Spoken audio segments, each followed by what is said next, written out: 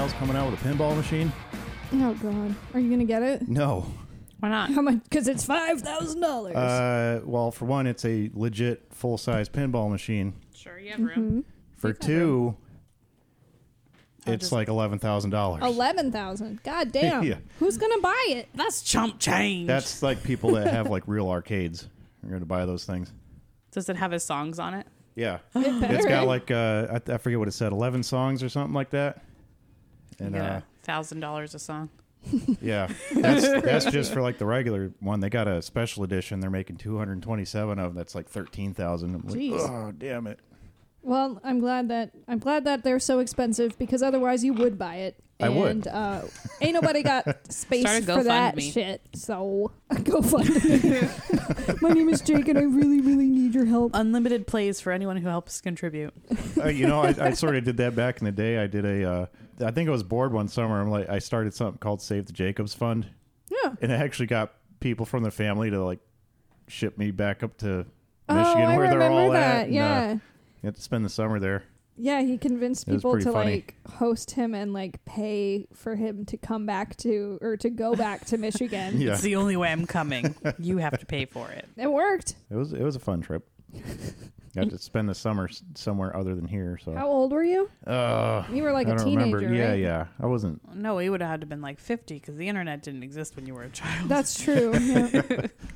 This was all by mail. But yeah, no Weird Al pinball machine for me, unfortunately. Oh, darn. A little out of my I guess my the price range. Ninja Turtles arcade game is going to have to be good for now. That was a lot cheaper than that pinball machine. You guys should listen to or go find us on Patreon because me and Cassie did an episode on 50 Cent. He got shot 9 times and it was fucked up. And we did an episode for Patreon on kind of his early life and childhood and how, it was all kinds of messed up. So you can listen to that now. Also, mini episode that came out on Mondays about Frank Sinatra and his inconceivable temper. That dude is angry and he likes to throw things usually at other people, whether that's fists, phones, TVs, radio. He's an angry little man. And well, I don't know how tall he was. He seems like he'd be short though. With that kind of energy. That was mean. Sorry to short guys. He was 5'8", shorter than me. Taller than me. I say that he had short person energy because I'm 5'1" and I'm very angry all of the time. That's true. Try to fight an 8-year-old. Oh yeah, I do try to fight children. You tried to fight that kid in the Mexican restaurant. That was all of us. We were there, Yep. right? Yeah. Yes. That was the 3 of us went to Mexican and this little fucking kid the booths at Mexican restaurants are way taller than other booths. So I shouldn't be able to see your spawn. Oh, he was standing demon. up on that seat. Mm-hmm. Yeah, he was standing up on the seat and like looking over it. And I started, he kept staring at me and us. So I started making I don't know how to describe this look when you point at your eyes and then you point at their eyes like you're going to fight them. I was doing that to this little kid. And then I told him I'd take him out in the parking lot. And then I was like, how old are you? And he was like, 5. I was like, oh, fuck. Let's bring this to the streets. Like small child, did your mom not tell you to talk to strangers? Quit. Stop. Stand. Obviously not. They're letting him stand up in the booth. So I'm still angry about it. That was like 6 years ago. I'm being nicer to the kids now. They like me because of my pink hair. Right. So you look like cotton candy. I went out to eat yesterday, and I had this little girl who was probably like 2 years old looking over the booth and just staring at my hair. So it's like, whatever. Well, you're asking for it then. I know. Oh, yeah. Please rate us on Apple Podcasts. If this is your first episode and you've gotten this far into it, rate us 5 stars. Even though you haven't heard shit about what we're talking about. Trust us. It's going to be good. If you rate us on Apple Podcasts, you will get nothing in return, but we will read it.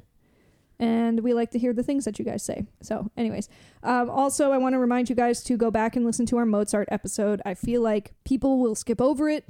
I've spoken to people specifically who said that they go for artists that they listen to. I don't know how many of our people listen to Mozart, but you should go check out his episode because it was really fascinating and really funny. The amount that this man would talk about his asshole is just crazy. He has a song about licking people's assholes. I'm not joking. You got to listen to this episode. Well, you translate it literally. He would be one of us. If he were alive today, Mozart would be a host on this show. And he would do the intro music for it because his songs are lit. So anyways, I just want to say go listen to that. Leslie Gore is up as well.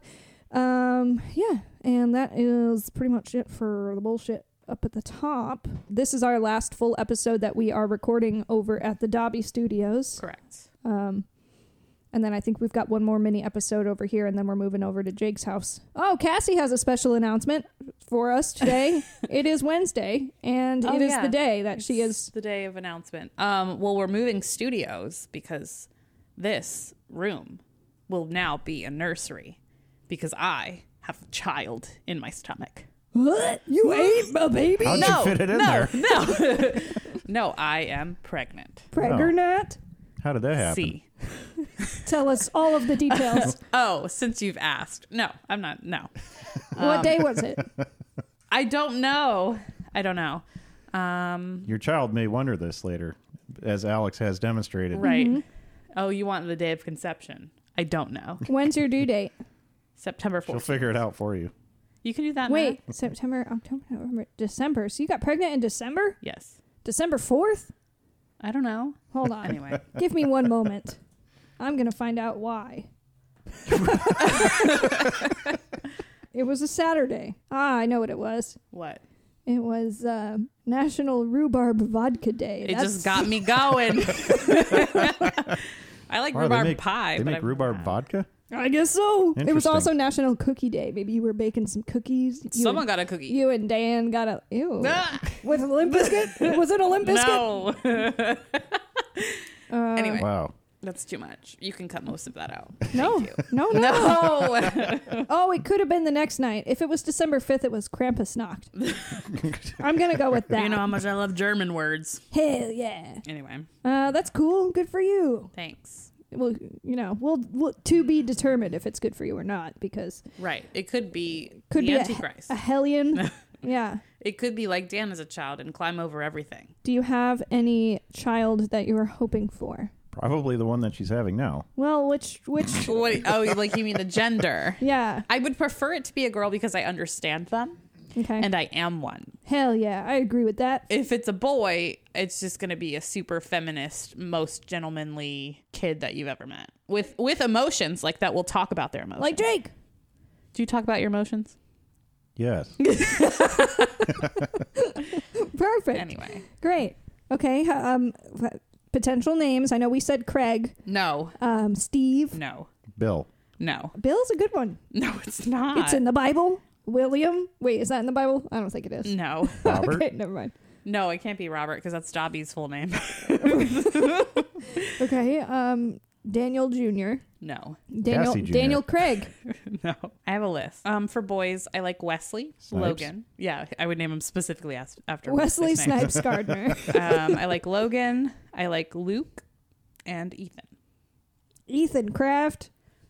Yes, from Lizzie McGuire. Okay. All right. Girls. Sadie, Okay. Riley, Elle after Elle Woods. Oh, I was like L. Fucking letter L. No. L for loser. I like Ivy. I know. I thought about that too. Jade. Okay. Mia after Mia Thermopolis, Princess of Genovia. Right. Perfect. But my number one is May, spelled M-A-E. And then if I had two girls, I could name a May and then June. Aw. How about Randy? No. Not happening. Well, that's who we're talking about today. Excuse me, his name is Randall. Randy.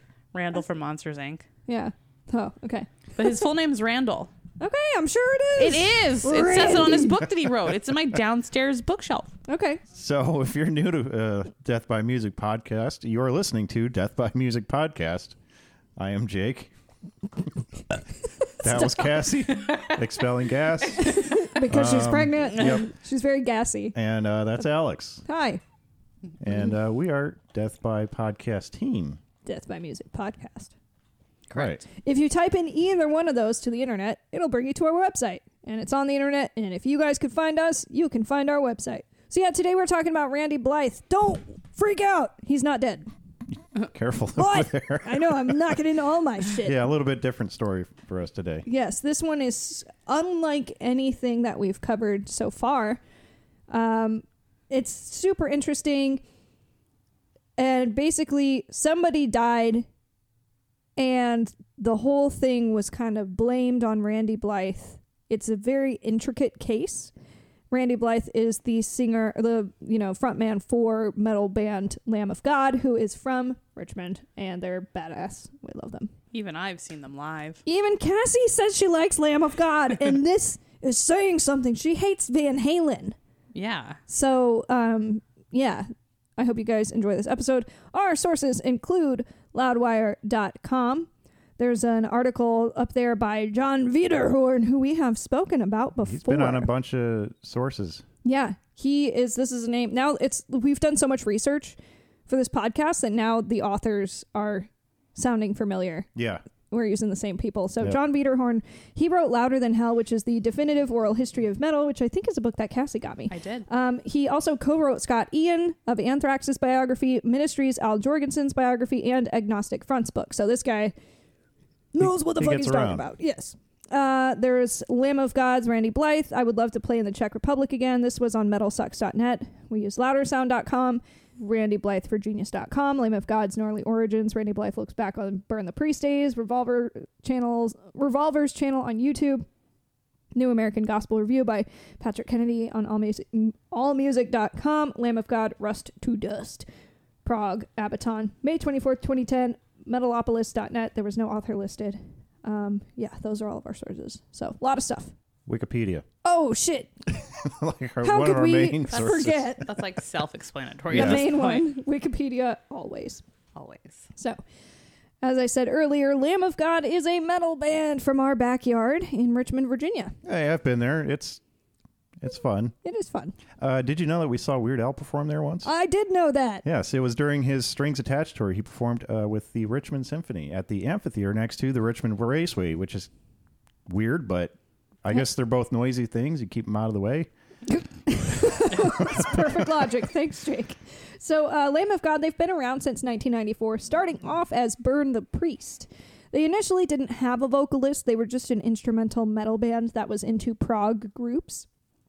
Burn the Priest started off with John Campbell on bass, Chris Adler on drums. These two are still in the band. And then Mark Morton and Matt Connor on guitar.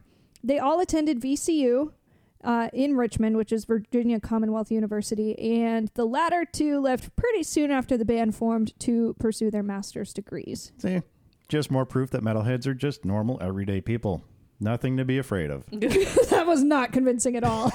Don't worry about us. We won't hurt you. I don't have a master's degree. That's what we need to be worried about. Okay, so after farting around Virginia for several years with Abe Spear on guitar, they released a couple of demos and EPs, later adding Randy Blythe on vocals. Randy had first seen the group in 1995. He would perform with his friends' bands occasionally, but he was more interested in writing than in singing. But eventually, he went on to audition for the dudes, and he blew them away with his sick growl. I'm sure they were equally, if not more, impressed by his soul patch. Story has it that Abe Spear had invited Blythe to sing for his new band, but Blythe said no. He instead spent the summer traveling the country on trains, being a crusty bum, as he so eloquently put it. And I imagine your bum would get quite crusty after a while. Yeah, especially when trains don't have showers. Indeed. They literally call those people, I think, crust punks, like the train hoppers, because they Never are heard of that crusty. Imagine just hanging your ass off the side of a train to take a dump while it's moving. Your aim would have Oh to no, be- it's actually a type of music. What do crust punks smell like? Please I tell hate us. this. I No. wish I was wearing a gas mask throughout this conversation, because if there's one thing I know about crust punks, it's that they smell like a mix of swamp ass, alcohol, and sweat. Oh, good. Are crust punks homeless? Gutter punks, also called crusties or crust punks, are members of a punk subculture that are often tied to squatting, panhandling, and voluntary homelessness. Interesting. All right. Anyways. Back to the episode. Yes. That's what he was doing. He ended up back in the west end of Richmond and made his way to a payphone to call Abe Spear for a ride. Abe's like, yeah, my band's playing at a house party tonight, too. So Blythe ends up at the party and hears the band for the first time, and he's like, fuck yes. that's who I'm singing for. Nice. By 1997, Morton was back with the band, and they released a self-titled album. That album would be Burn the Priest. Because that was their name. Wondering, yes, came out in April 99. It's on Spotify, and I'm kind of liking it. This confused me because I thought you would have listened to Lamb of God at some point. I have. I've heard them before. Just I've never listened to them extensively. I've never gone back and checked out like their full library. Sure. Yeah. So when he came back, the group had evolved into a more like grindy and thrashy band. The group was performing DIY shows in Philadelphia, and then they eventually replaced Spear with Chris Adler's little bro Willie on guitar, and then they were signed to Prosthetic Records. So now we get to the name change. So with a name like Burn the Priest, it's safe to assume that you're a satanic band, right? Yeah, all the Christian mothers are quaking in their boots at the thought. I mean, burn that priest. I like it. Well, it wasn't necessarily the case, so they changed their name to Lamb of God to avoid the confusion that it had been stirring up, because they weren't like a satanic band. Yeah, it honestly sounds like it would be something a Christian band would name themselves. Yeah. So the irony, but the Christian mothers are no longer quaking in their boots. They approve Lamb of God. Yeah, when you're like, your mom goes, "What are you listening to?" You're like, "Don't worry, it's Lamb of God." They're like, Okay. "Oh, little Johnny's just such a good boy." Right. So if you actually put Lamb of God in Google with no other identifiers, you know how like Google will bring up like a list of like 3 or 4 websites and then videos. Mm-hmm. So the first websites, they're all like Christian websites. And then there's a section of videos of just Lamb of God videos, the band. Mm-hmm. And then it goes back into Christian websites. It's fucking hilarious. So there are some rumors floating around that their name change was because they had been banned from playing from so many venues because their name was Burn the Priest. But that actually wasn't the case. John Campbell on bass said that it wasn't true. They just didn't want to offend the Catholics is what it is. So now that they're Lamb of God, they've got to release a new album to reflect their new lineup. That album would be New American Gospel in September of 2000. The group was hailed as a throwback to 90s metal groups like Slayer, Pantera, and Meshuggah. Cassie's faves. Patrick Kennedy from AllMusic.com stated, "The essential signatures of post-Pantera metal are in abundance on Lamb of God's inaugural album. A veritable cornucopia of double picking and double kick drumming.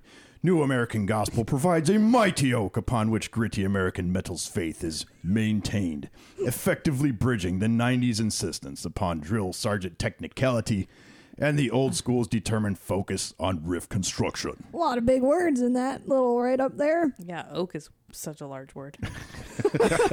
Thanks, Cassie. You're welcome. So this album was such a hit that the group toured for 2 whole years before putting out their follow-up album, As the Palaces Burn, in 2003, which was voted the #1 metal album of the year by Revolver and Metal Hammer, both widely respected metal publications. Lamb of God was a part of the inaugural Headbangers Ball tour and released a DVD with their performances.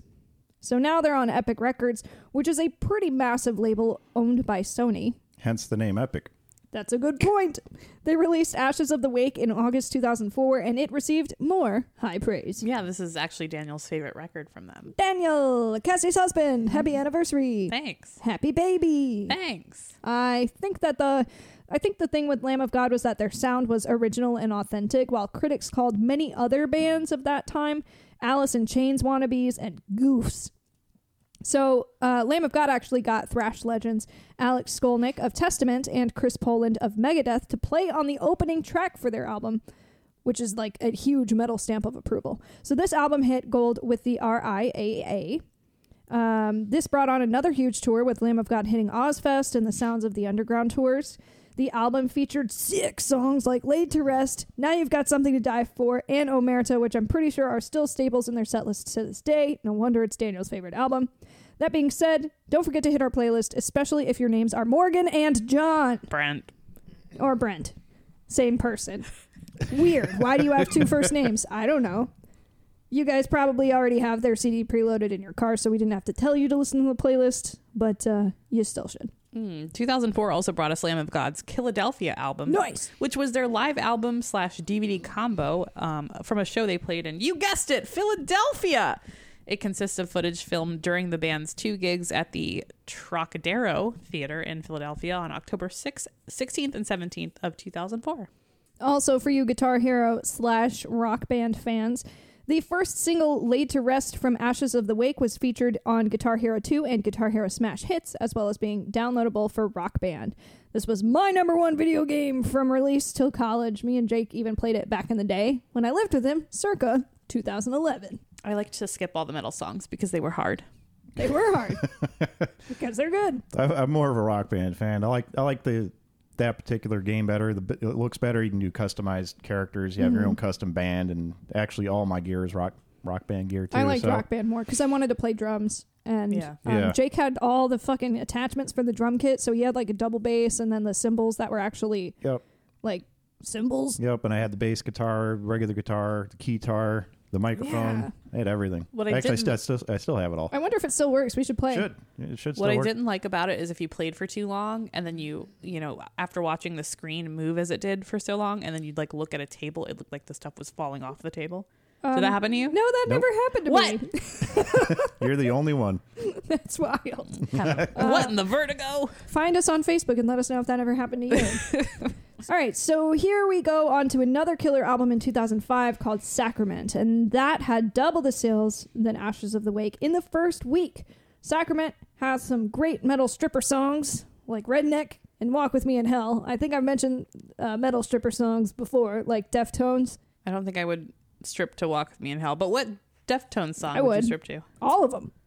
Okay. I mean, that's good fucking stripper music. I'm just giving out tips. Now they're touring with groups like Slayer, Mastodon, Children of Bodom, Megadeth, Killswitch Engage, Soilwork, Devil Driver, and more. Fucking Slayer! Oh, wow, that broke out in my headphones. I need to wear earplugs instead of headphones. Devil Driver's got some good shit, too. I like them. Yeah, I mean, like all these. They're pretty fucking good. All right. In 2007, Lamb of God was nominated for a Grammy for Redneck, which is probably my favorite song by them, losing to Slayer's Eyes of the Insane. Not that the metal Grammy category ever actually meant anything. I was going to say, I feel like most metal bands don't care whether or not the Academy is paying attention to them. Like, the metal is for the fans, not for dudes in suits. Yeah, and like I would say personally that Redneck is a better song, but the people who are voting on this shit for the Grammys, like they don't know what they're listening to when they listen to any of it. So I feel like they pick the artist that has the name that's most familiar rather than actually knowing anything about the songs at all. Like, I don't know. It's bullshit. Fair. Okay, so check this shit out. They released a deluxe producer edition of Sacrament where they put out all of the stems for vocals, bass, guitar, and drums. And then they let the buyer basically like produce their own favorite version of the songs. Cool. Never heard of that before. Randy Blythe said that it was a fun idea they had so that the kids would buy the product from the store instead of downloading it online. You wouldn't download a car, but you would download the latest Lamb of God album from LimeWire and give your computer a virus. The good old days. I'm not sure I ever gave my computer an STD, though. Did I tell you guys about LimeWire?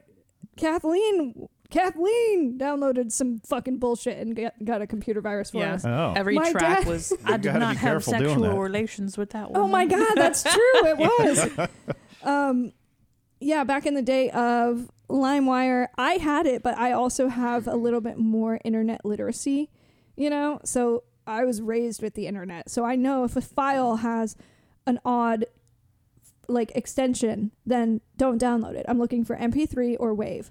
And if it's not that, don't fucking download it. Mm-hmm. If it has a million dots and dashes and symbols in the name, don't download it. If you look at the time and it says 30 seconds and I know that the song is 3 minutes, don't download it. There are so many reasons, whatever. So I had been downloading music for several years at this point using LimeWire. I was a child. FBI, fuck you. So then Kathleen got a hold of it and she figured out how to download music, and so she was downloading all this shit willy-nilly. And my dad, Clint, is a computer guy, and he was so pissed off when he found out that our home computer was just riddled with viruses.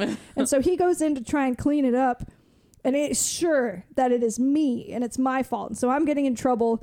And then he finally gets down to the files and it's like a fucking Donny Osmond song. And I was like, it was her. So, yes, I do remember. Mm-hmm. I remember those days. Anyways, the group wanted to work with an international label. So they were going to keep Epic for their U.S. distribution, but they tried to find somebody else internationally. So the tour was pretty successful after Sacrament, but it was not without incident. One particularly publicized altercation happened after a sold-out show in Glasgow, Scotland. The group was basically all drunk as fuck because they're in Scotland. Understandable, yeah. Mm-hmm. Randy Blythe was doing his darndest to imitate a Scottish accent, and apparently he was being kind of mean to Chris Adler and Mark Martin. Mark was over his bullshit, and he hit Randy in the tour bus. There was a scuffle. The two were separated. Later, they encountered each other on the sidewalk behind the bus and tried to drunkenly fight, but as you can imagine, it doesn't really sound like anyone was getting any hits in. Morton managed to slam Blythe down onto the sidewalk and kind of knocked him out for a bit, and after a couple of days and a couple of drinks, the two kissed and made up. Aww. There is a video out there of the fight for anyone who's interested. I've never seen or been in a drunken fight before, but I have had to prevent a certain Tasmanian devil from getting into one once, and let me tell Alex. you, no, Kevin! good friend of mine. We won't mention his name, Kevin. But I will tell you, negotiating with drunk people is not easy. No. So Kevin has made an appearance on the podcast before because he helped Jake out with all of the gun Kurt information on the Kurt Cobain episode. So that guy. Your stories are so fucking funny. Like, anytime Kevin's in town, we'll go out and get drinks at this one particular place where he had this whole encounter where he was about to lose his shit. Yeah. Didn't he start, like, punching a brick wall? Yeah, he did punch a building a few times, and it was made out of brick. So the building won. Yeah. For the most part. Yeah. All right. We'll just that leave was it a at that. long ass time ago. Yeah. It had to be like 10 or 15, probably 10 closer years to, ago. probably closer to 15. I think you're right. All right, you want Getting older. Do you need a cry break? I think so. everybody just take some time to cry. This room is going to be full of crying and Don't tears tell me that. once it's turned into a baby nursery. Sorry. It's fine. I just learned that you're not supposed to like leave the baby in its like crib by itself like For more than 3 days? I don't think you are. no. Like for the first like 3 months they're supposed to sleep next to you in your own room in like a bassinet type thing. Oh, well, Because of like SIDS and stuff. have fun with that. So now in 2008, Lamb of God has a new DVD out, including a documentary and a bunch of performances from their Sacrament World Tour called Walk With Me in Hell. The group supported Metallica on tour and began to live stream the recording of their new album. A little off topic, but little off topic here, but semi-related. I got to see Kiss live on the internet back in the late 90s, I think. Very late 90s, maybe very early 2000s. They streamed a free live concert, and I'm pretty sure it must have been on it must have been the Psycho Circus tour. Anyways, we had just gotten cable internet, so we had tons of bandwidth, and I remember staying up to watch it on like a 2-inch window on probably a 15-inch CRT monitor on our computer in the living room. It was the coolest thing. What do you mean a 2-inch window? So picture your monitor, right? Oh. There was a 2-inch window on the computer monitor that I could watch this show in. Right. And that's all that it was. It wouldn't expand out anymore. It's just this tiny little window on an old 15-inch CRT that's monitor. Crazy. But yeah, it was cool. And the only reason I was able to do it because we had just gotten cable internet. If we had dial-up, it wouldn't have worked. It was nuts. It was like the first... It is the first live stream thing I've ever seen. I was going to say, that had to be like one of the first that was online rather than like over TV or whatever. Yeah. That's cool. Yeah, it was cool. So on February 23rd of 2009, Wrath was released internationally with Roadrunner and in the U.S. with Epic. They dedicated the album to Mikey Brosnan, who helped the group in their early days and had been killed by a drunk driver in late 2008. Chris Adler said of this album, "Without Mikey, we'd very well might not be a band today. This album is going to surprise a lot of people. Typically, bands that get to where we are in our career begin to slack off, smell the roses, and regurgitate." Cassie's been doing a lot of regurgitating. No one wants to hear another band member hyping a new record. Wrath needs no hype. We have topped ourselves, and on February 24th, you will feel it. The cockiness was not unwarranted. The album debuted at number 2 on the Billboard album charts, and the group went out on a world tour. This time they got to open for Metallica's World Magnetic Tour, as well as headlining their own shows across the world. So this is the album where I was introduced to Lamb of God probably 7 or so years ago. I was on a YouTube music rabbit hole and found Michelina Meliza's channel. It was something different back then. But anyway, she covered Lamb of God's song Grace on Hurdy-Gurdy. Nice. It's really cool. Just search Lamb of God Grace Hurdy-Gurdy cover. Listen to it. It was awesome. She also introduced me to Elevati, I think they're pronounced. Mm-hmm. They're a folk metal band, and they feature a hurdy-gurdy player, but she covered one of their songs, and that's how I learned about them too. What the fuck is a hurdy-gurdy? I feel like we talked about an this instrument. recently. No, we did not. I've never heard this word in my life. Hurdy-gurdy is a... It sounds like something that you would do to make fun of somebody who is a redneck. No, it's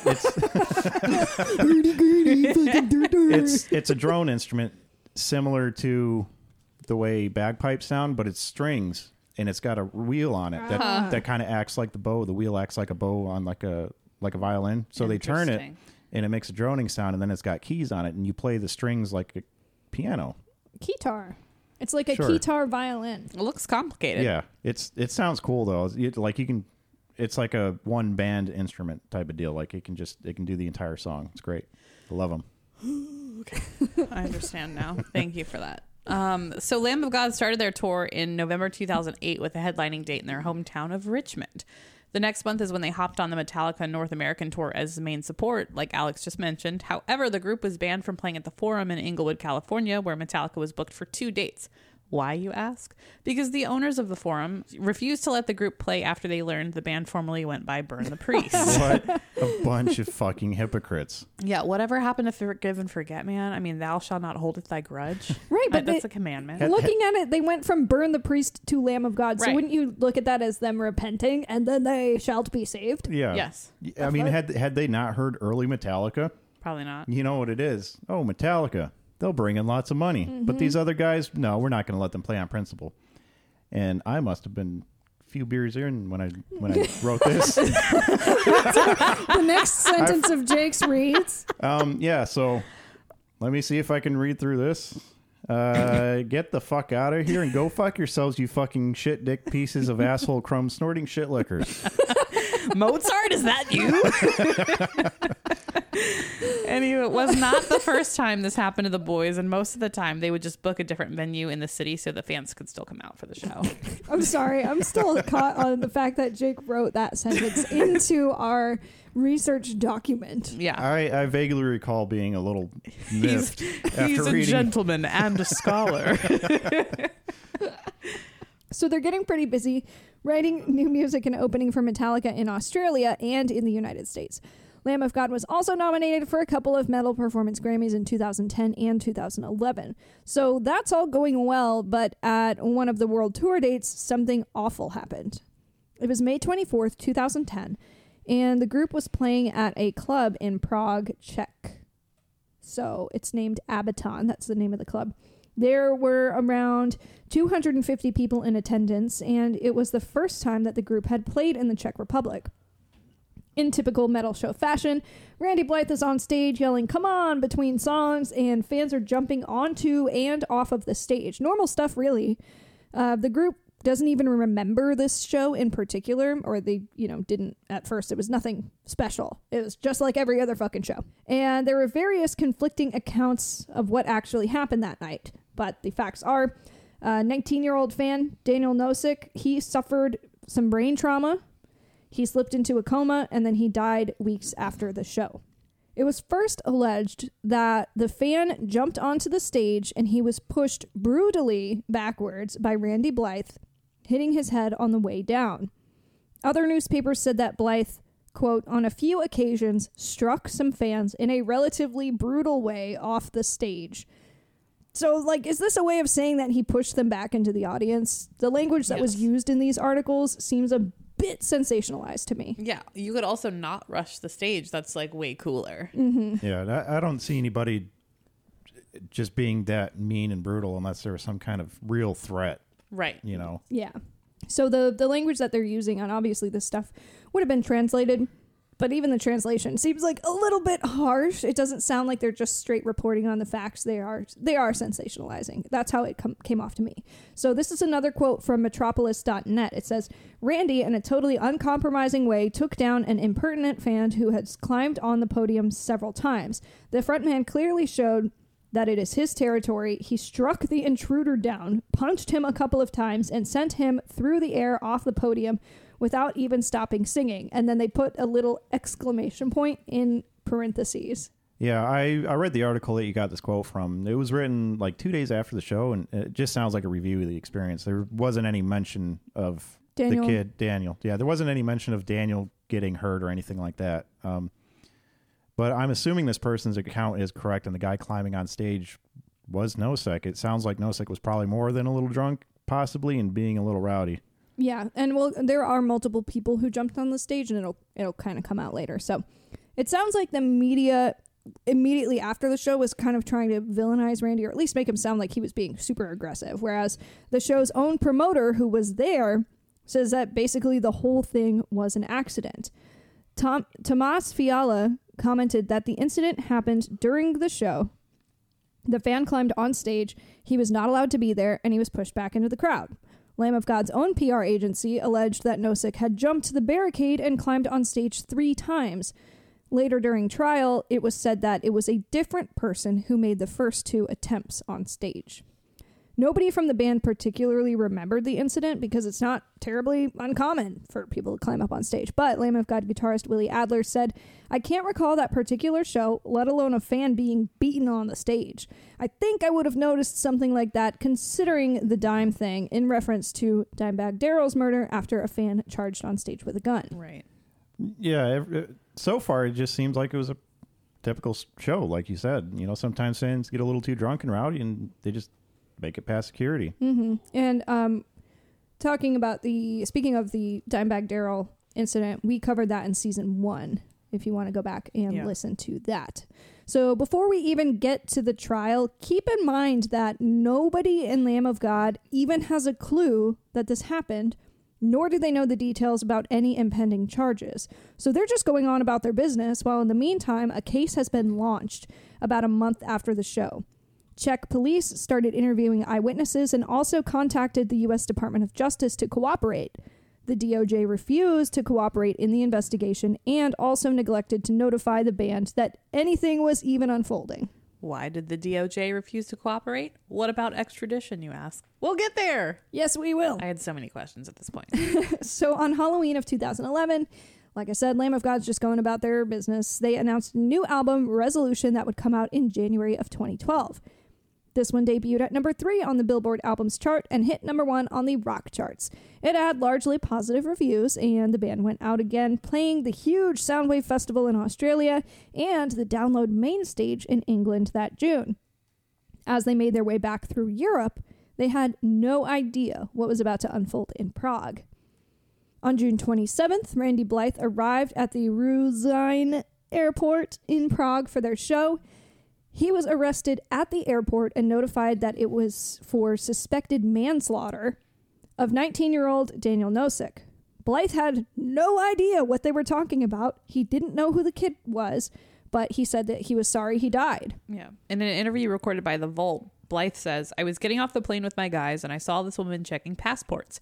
She takes her passports and I noticed she's directing me to the right and to the left all the people we don't know. John is already in there. There's 5 dudes, big motherfuckers, this is a direct quote, in face masks with machine guns, big knives, and all sorts of shit. They looked like they were there to get bin Laden, and there were 3 huge Eastern Bloc muscle dudes and a woman who turned out to be head detective. I'm like, fuck, there must be someone awful on that plane. I look at my bass player and start singing Kool in the Gang. There's a party going on right here. And he's like, no, dude, there's no party. This is something bad. Blythe said he was handed back some paperwork and told to collect any prescription medication he might need for the coming days, but he still didn't know what was going on. He said, all I could tell was that a kid had died and I was being blamed for it, he says. Talk about getting blindsided. Right. Yeah, I mean, even if the U.S. government had given them a heads up, they probably would have routed the tour around Czech, yeah. But I don't know. I mean, I just can't imagine. This is my biggest fear come to life. Every time I go through airport security, I'm like, they're going to get me. And I'm like, I didn't fucking do anything. There was a recent thing where this woman was traveling through like Texas and got arrested because someone with her exact name and like very similar description had like a search warrant out for her arrest in the state of Texas. And they had proved that the one that they arrested was like, had never been to Texas before in her life. And it was like, well, she's never coming back now. Yeah. Fuck that. So Blythe said he was astonished at the behavior of the Czech police. He said, they must not have cop shows in the Czech Republic. They kept asking real casual, how's it going? Do you remember anything? And I'm like, I don't really know what's going on. I'm not going to say anything until I see my lawyer. They were like, we think it would be very good for you to take the court-appointed lawyer. And I'm like, haven't you guys ever watched Law & Order? I'm not saying shit. I'm not talking to your lawyer. It's good call, honestly. That's very American of him. Right. He's like, I know my rights. Yeah, but you have to remember when you're arrested in a foreign country that you do not always have the same rights you do in America. And for those listeners outside of the U.S., yes, it is true. You have the right to remain silent. You don't have to tell the police anything, and they can't make you say anything. Yeah. You have the right to not incriminate yourself. Right. Sure. So as Blythe underwent psychological testing while being held in a hole with a tiny window, Randy could only hope the rest of Lamb of God had gone. I just wanted my band to get the fuck out of the country, he says. I was like, I hope they get on the first plane and leave. The less people talk to the cops, the better. They interrogated my band the next day, and they were like, it was 2 years ago. We don't remember anything.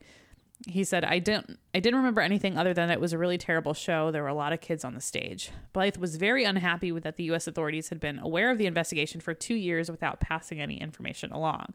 He reflects, the Czech police department told the Justice Department, we're having an investigation, and they were like, that's bullshit. There's no evidence. You're not taking our citizen. That's cool. Let me know I'm wanted for manslaughter in a foreign country. We had no idea any of this shit had happened. Well, kudos for sticking up for your people, but damn, did you guys drop the ball hard on that one? Yeah, I know, they could have let him know, but it is cool that they were like, nope, I don't fucking think so. I mean, I never thought the man would stick up for us like that.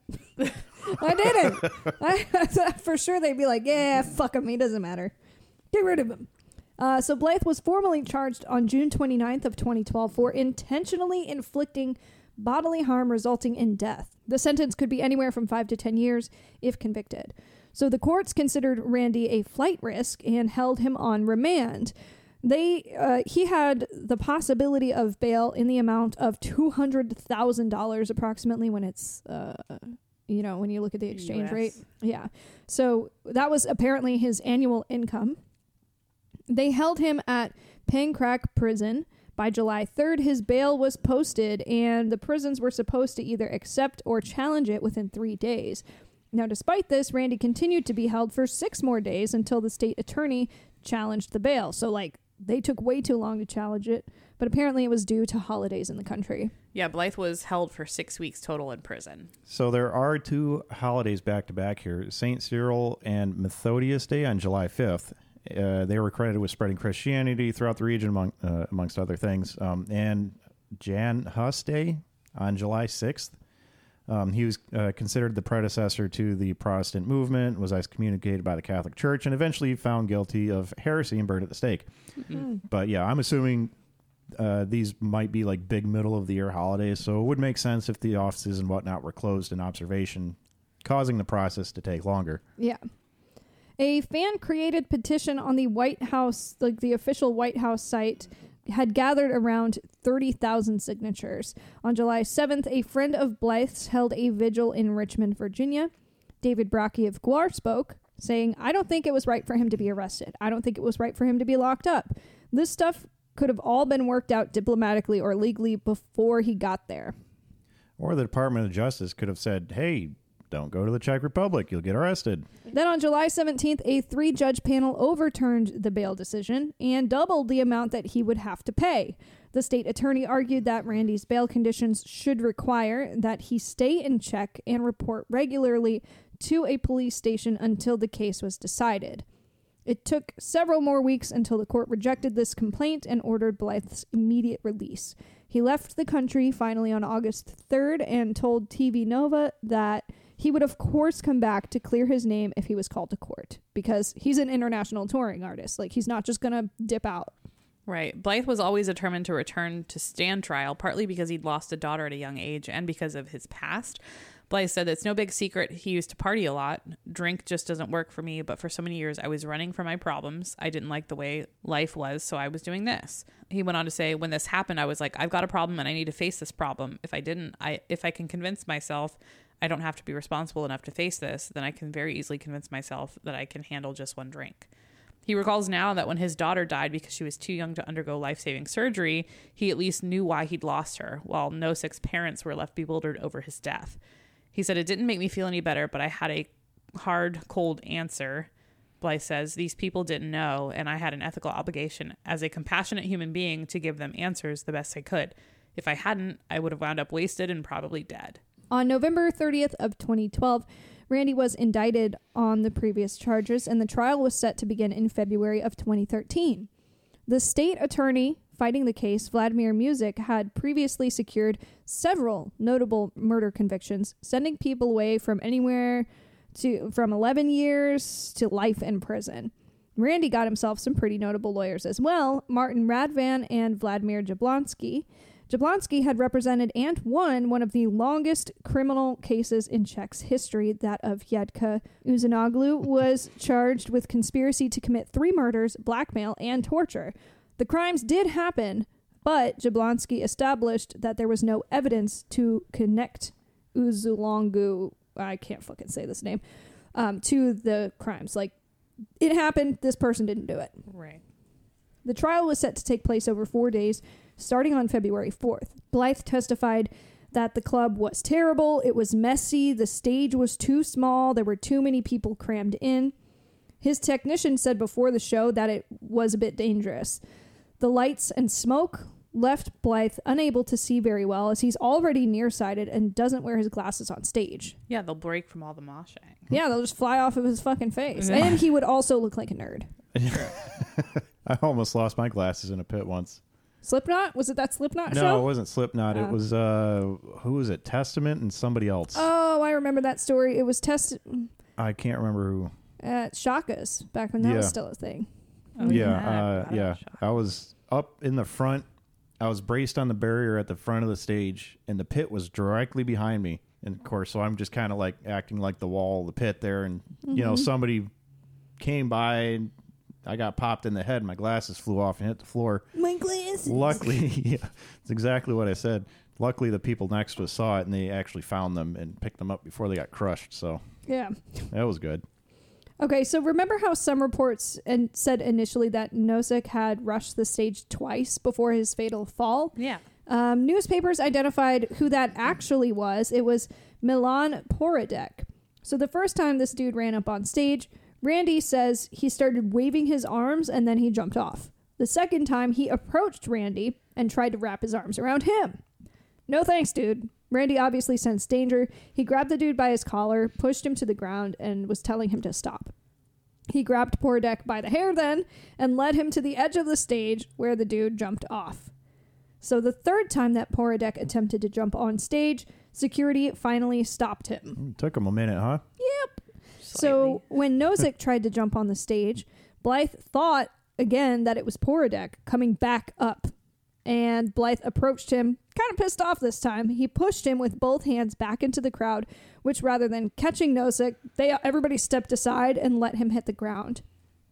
A fan in the crowd testified that Nosek laid on the ground for a moment and nobody helped him.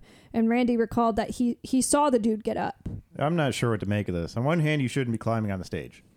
On the other, it's a rowdy metal show. Someone gets up on stage, the crowd should expect some surfing, I would imagine.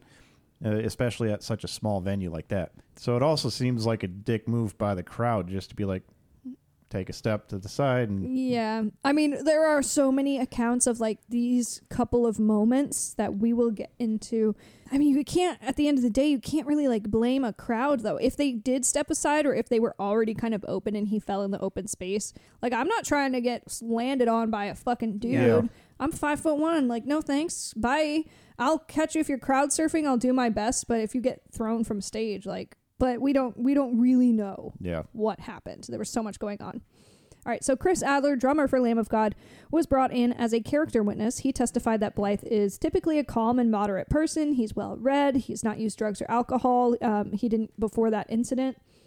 The court was also shown footage from previous Lamb of God concerts to show the energy of the crowd and what Blythe may have been doing to hype them up. He's not like asking or encouraging anyone to jump on stage. He's a singer in a band, and like you want everybody to be excited. I think I can count on one hand the times I've seen the lead singer of a band just be like, I encourage you to try to make it up here. Like, there have been shows like that, but they're usually outside and a little bit more contained. I mean, the only thing I can really think of is Steel Panther. They actually ask people to come on stage, but it's not a free-for-all. They have a song called 17 Girls in a Row, and it's talking about fucking 17 girls in a row, and then they ask...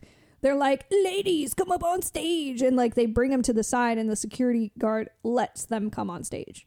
Completely different. And they don't get to jump off. Anyways, on day 2, Nosic's friends testified. They said he was a huge Lamb of God fan and he had come to the concert with 3 of his friends and gotten Mark Morton's autograph before the show. Speaking of the incident, Nosic's friend Jan Jabavi, that's so fucked up. You know they don't say it like that, but I do. He said that he had climbed onto the stage and faced the audience when Blythe pushed him with both hands into the crowd. So he would have been like falling face first. He said that he hadn't been to any concerts where the singer was so furious and behaved so aggressively. Jabavi said that Nosic wasn't the first one Blythe had to chase from the stage and testified that another person was kicked, choked, and punched. He did, however, agree that Blythe stopped to ask Nosic if he was okay after the fall before continuing the show. Jabavi said that while his friend initially gave a positive response, from what I read, Blythe was like, hey, are you okay? And he gave him a thumbs up. He ended up falling ill afterwards and they had to call an ambulance. Jabavi said that fans weren't told not to get on stage and security wasn't stopping them, so it must be okay. But come on, dude. They don't need to hold your hand. Just because it's a metal show doesn't mean it's okay. And it's probably listed in the rules somewhere for the venue. Yeah. You just don't get on the stage, period. And if you do, you assume the consequences. I mean, I like crowd surfing. I've done that a whole bunch, but I understand it's dangerous. It doesn't give people an excuse to be violent if you surf over them. Yeah. But you have to understand that shit happens. Like, you might get dropped. You might get pulled down. Obviously, pushing somebody off of the stage, especially if their back is turned, is a dangerous decision. Like, he should have known not to get up there, especially if he had seen Blythe already kicking people off the stage. Mm-hmm. So, like, why do you think he would treat you differently? Right. I mean, if you see other dudes getting told to get off the stage and being shoved off, like, why would you continue to try? Just to say, oh, I can make it. They're weak. I'll make it up there. That's silly. Well, 3 syllables. Boozahol. That will do it. You get that, what is that called? Crunk? Yes, you get crunk. Fuck. I forgot. I was going to start using that word. I had a conversation with somebody. I don't remember. I said I was going to start using the word crunk more often because it's real fun. It is fun. Anyways, yeah, you get crunk. You think you're invincible. Okay, so his next friend, Andre Vlack, took the stand and testified that something completely different happened than, what we've heard so far. He claimed that the fall happened at the end of the concert before the encore when the band was leaving the stage. So, like, they just finished up playing, they walk off stage for a couple minutes and then you scream loud enough and then they come back and finish. Apparently, Randy Blythe had gestured and they took whatever that gesture was as an invitation to hop on stage. With all of their equipment and shit up there, I don't know. Nosic and another kid both jumped on the stage. This is what Andre is saying. And Blythe pushed both of them off. He said that the first kid landed in the crowd, but Nosic fell straight to the ground as the crowd had started to dissipate. This was super weird to me because it's the stragglers in the back that start to leave before the encore so that they can get to their cars and beat traffic. Yeah. Nobody who's pushed their way all the way up to the front of the show is going to leave and lose their spot, especially if there's an encore that is going to happen. But whatever. I could see more so that the crowd went to catch the first guy, and that left a little clearing for the second when he fell down. Or maybe they're fucking tired of getting people thrown onto them, so they just straight up moved out of the way, like in Mean Girls. Initially what I thought of when you said that. Never seen it. Jake, you're missing out on such great cinema. I'm have sure a movie I am. night. There's a part in Mean Girls where they're doing trust falls, and this one girl, what does she say? What does Gretchen say? She's like, I'm sorry that I'm so pretty and everybody hates me. And she like goes to do the trust fall and everybody steps out of the way. Yeah. They let her fucking fall on the ground. You just hear her go, Okay, so Vlach said that after he fell, Nosek went to sit on a bench and drink some water to kind of collect himself. Like he had the wind knocked out of him. Oh, I bet. Half an hour after the show, he started vomiting and then he had a huge knot on the back of his head. So they figured he had a concussion and called an ambulance. Yeah, whacking your head is no joke. Anytime I see videos of people wiping out and they smack the back of their head on the ground, I always flinch. I can't watch any of that shit. it physically It's terrible. pains me. Do you remember that MTV show Scarred? Yes. And then they released a book with all these pictures of like broken bones and shit. It was gross. I get, I feel like you probably get the same thing, but I can't watch any of those like skateboarding videos or whatever because if I see someone injure themselves, I feel it. Yeah. In I'm my like, limb, ugh. you know, like a there's shooting pain goes through that limb. It's There's a fucking term weird. for that. It's sympathetic something or other. I can't remember. Yeah. There's terms for that. Sympathetic. Yeah. We had a sympathetic nervous system or we some had a crap dog like that ran into. We had a trampoline in the backyard, and on the inside of underneath the trampoline is where all the like screws went so that it would be held together. And so you had all of these like open-ended screws, and my dog ran too close to one and it like punctured her. Oh. And like it was in the side, and so I was like, because like I was like, that hurts me to think about, but it also smelled really bad. And like dogs release like a scent when they're in danger, and she just smelled like fish. It was really gross. Gross. So sympathy pain is a term that refers to feeling physical or psychological symptoms from witnessing someone else's discomfort. Oh, such feelings are most talked about during pregnancy. When a person might feel like they're sharing the same pains as their pregnant partner. You better tell Dan to nut up or shut up. Feel I swear to the God. pain. Do you want to feel your intestines scrunched together? Because it's not great. It's not great. Cassie's the only one of us, you know, we're child free over here. Yeah, so. imagine, you know, your stomach exists, but then something else exists within your stomach. So the rest of your stomach is making room I deal with that for every it. day. Oh, your poop? Yeah. I mean, yeah.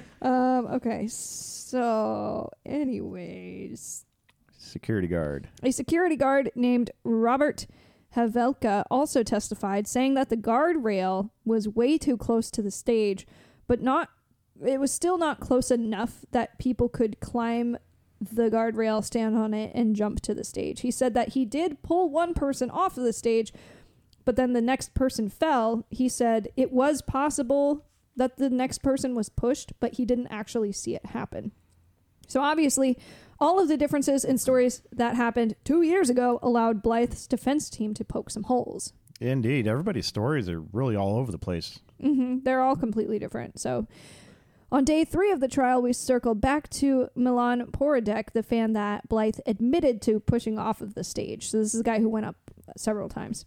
Porodek testified that he did climb up on the stage twice, and during his third attempt, he changed his mind. Probably because the second time, Blythe held him down, though he did not choke him, as was previously reported. Porodek admitted to being drunk and disorderly and thought that Blythe's reaction was appropriate. I don't know about you, but this is kind of what I was suspecting. Yeah. So he understood that Blythe did not want him on the stage, so he thought better of jumping up the third time. Yeah, that's common sense. Well, it's a booze. So they also called another witness who testified, saying what we've already said, that metal shows typically display tough behavior, mosh pits, stage diving, etc. This show was no exception, nor was it disproportionately violent or riotous. She also said that Blythe clearly did not want fans jumping on the stage. She did not give any testimony to Nosek's fall. She was basically just there to say that the behavior that night was pretty standard for a metal show. The club's producer had written a sworn statement that was read on day 3, saying that she didn't know about the incident in particular, only that an ambulance had been called. She wrote that Lamb of God did send in a list of safety demands on their rider in advance. Among those was that the barricades be placed about 5 feet from the stage. This was not the case that night, but the band didn't say anything about it before or after the concert. Now, I think this is probably because I'm thinking the event was oversold. They mentioned already that the club was too small and cramped at the beginning of the show. If you recall, we said one of Lamb of God's techs told Randy before the show it was a mess and too many people in there would be kind of dangerous. So it makes sense that they give the fans a little bit more space on the floor by allowing the barricades to be closer to the stage. So they once more called Randy Blythe to the stand. They went over his testimony and ran through the witness testimonies and again asked him if he insisted that it was Milan Porodek, the first guy, that he threw off the stage. He said, to the best of my knowledge, it was Milan Porodek who was coming up on stage every time. And that's got to be really tough to remember. You know, you've got 2 years of shows under your belt since this incident occurred, and you're supposed to remember what everybody looked like that you had to throw off the stage. Yeah, That's and like doing shows near impossible on a whole tour too. Right. Like they all run together, I'm sure. That on top of like stage lights blinding you. He wasn't wearing his glasses like they said. He was nearsighted. He couldn't tell.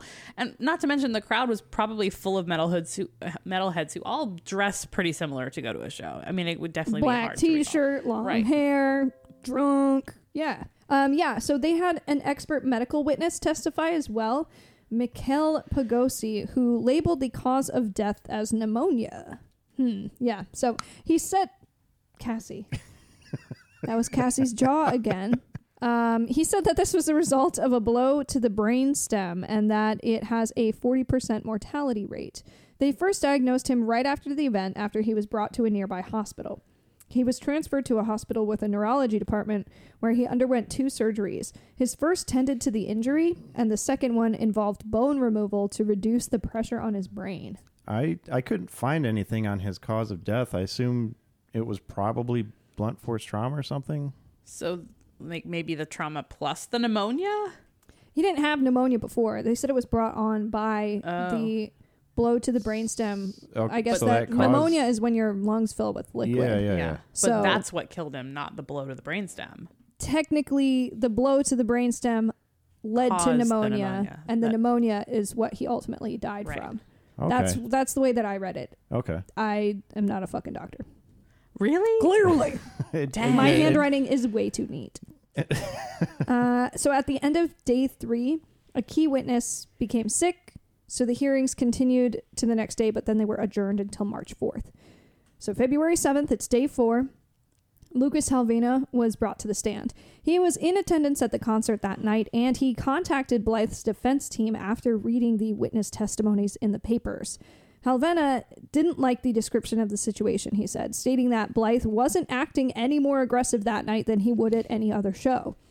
He said that time after time during the show, fans got on stage, and Blythe made it very clear that they should not be up there. Yeah, Blythe wrote that one of the biggest hurdles he and his legal team faced was attempting to explain the atmosphere of a heavy metal show, trying to get across to 3 Czech judges how smashing into other people and flying through the air over a crowd in the hopes of being caught was a normal thing. Yeah. From the perspective of folks who are not a part of our scene, these seem like actions of insane people. I mean, I can't imagine how hard that would be.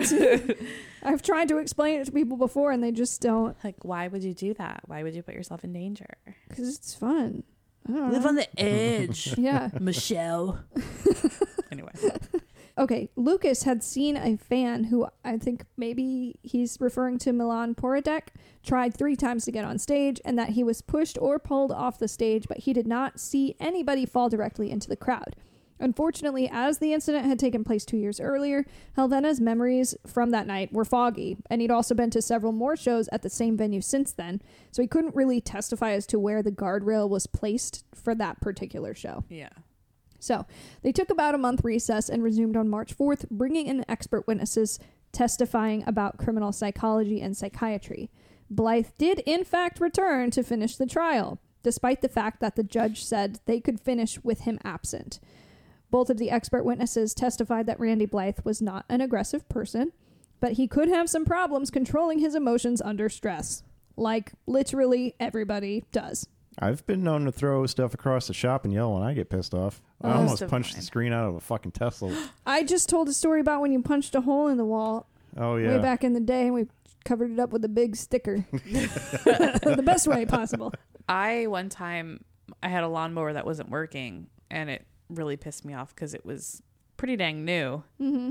and I took the broom handle and whacked it until it started working again. Well, there you go. That's all you need. A bodyguard testified who had not seen the fall, but he had seen two guys taking a third guy outside after the show, and the third guy had fallen off the stage. He said he saw the ambulance come in the next 10 minutes. Yeah, I've already seen. So earlier it said that the guy sat there for half an hour before the ambulance came. Like, there's so much inconsistency. It's hard to say. It's hard to say. Yeah, I mean, basically what we're getting is he was on stage, then he was off stage. He hit his head. He was fine at first, then he wasn't, and then he went to the hospital. Those are the only consistent facts. Right. So another witness was called Alina Rostovalova, who she actually saw the fall. So she saw Nosek climb up on stage, try to stand up, and then he was pushed down by Blythe. Nosek, she said, fell backwards, landing in an empty space behind the first row of fans. How in the fuck? Okay. So day 6, experts start poking holes in these events. They say that Nosek couldn't have landed on his back if, like the first kid said, he was facing the crowd. But the injury he sustained was on the back of his head.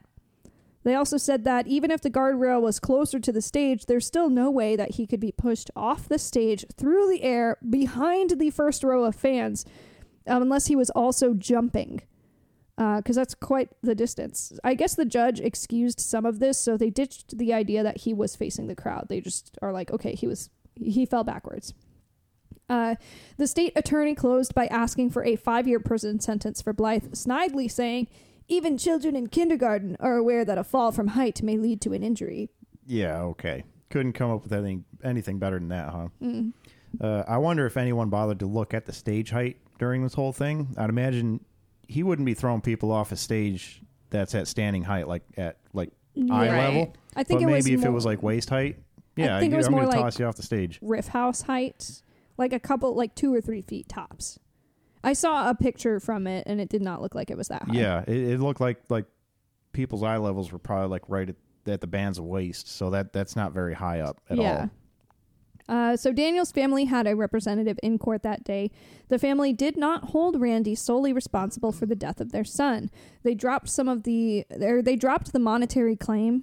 They had initially, requested so much money, but they said no amount of money could replace their child.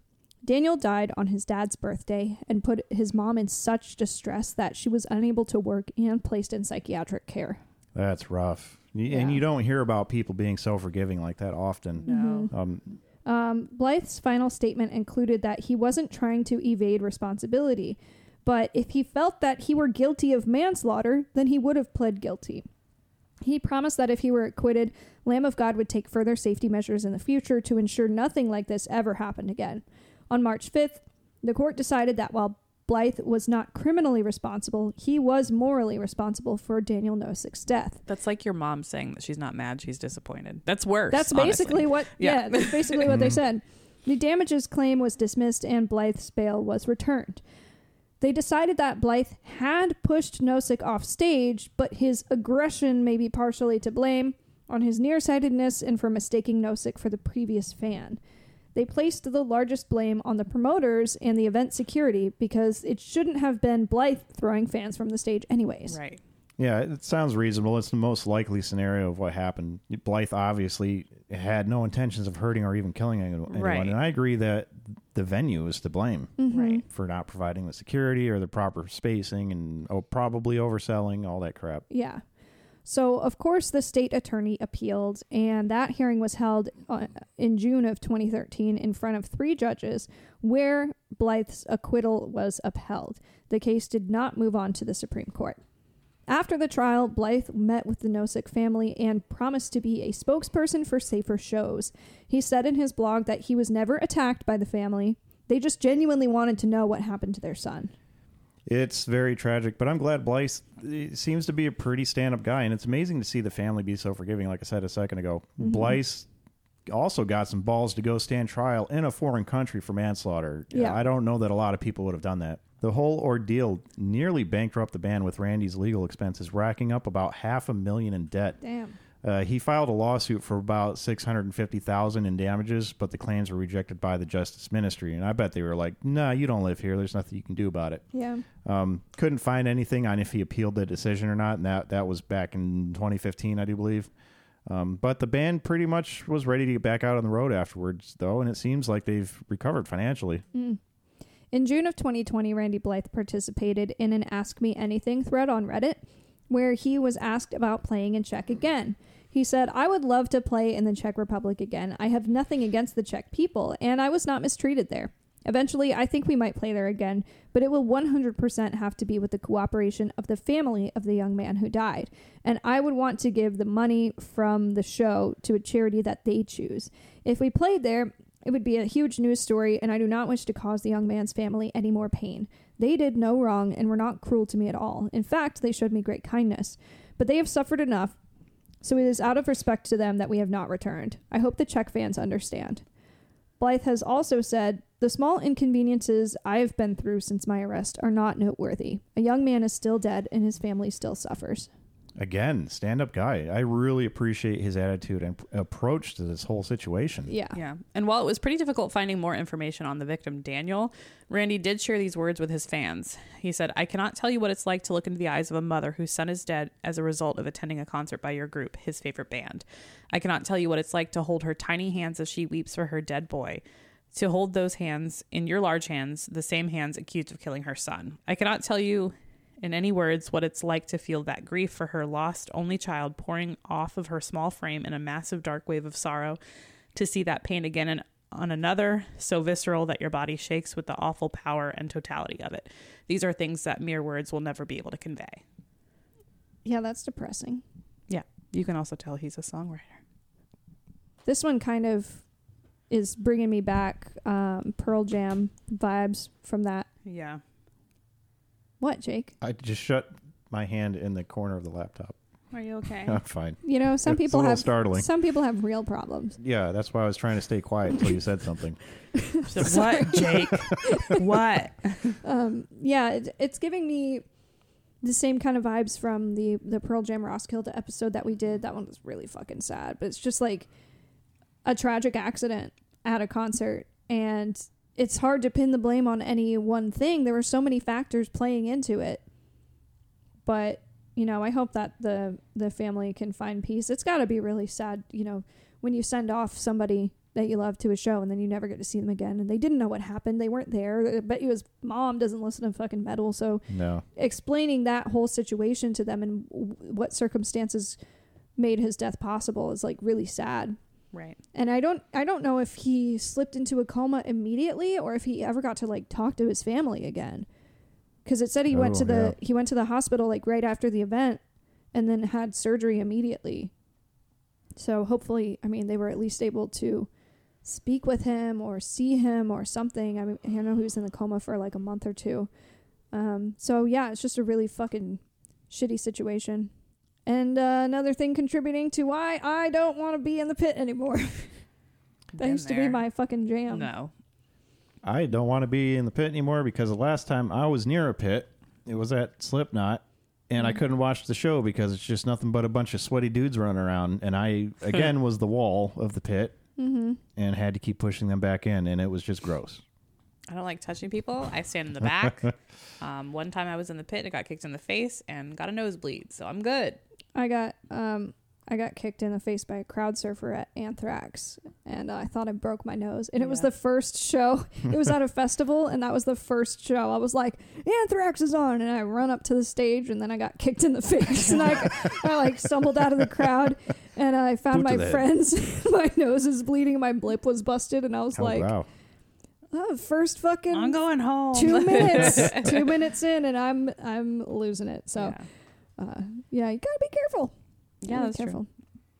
Slipknot is playing in Greensboro on April 1st. I think I'm going to go to that show. It's a Friday. Have fun. Okay. Enjoy. I will. Hey, maybe Corey Taylor will hear me or see me and recognize me. You have to wear your beard. That's true. I got to get my man face on. I'll do it. Well, thank you guys for listening. We are coming to an end on season 4 here soon. So make sure you join our Facebook group. It is Death by Music Podcast Fans. Let us know what kind of stuff you want to hear for season 5.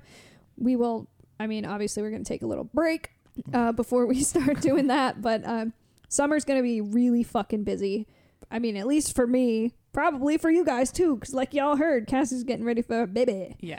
And Jake doesn't ever have anything going on, but without us, he's nothing. Well, So- August is going to be a pretty busy month. Oh, that's Same true. as it was last year. It's August and a lot of September. stuff going on in August. Stripping to Deftones so we can afford the Weird Al arcade. Yes, I have a lot of that to do. Start an OnlyFans. You can probably make some money. I might. We'll see. Okay, well, search for Jake on OnlyFans, and also rest in peace. Bye. Later.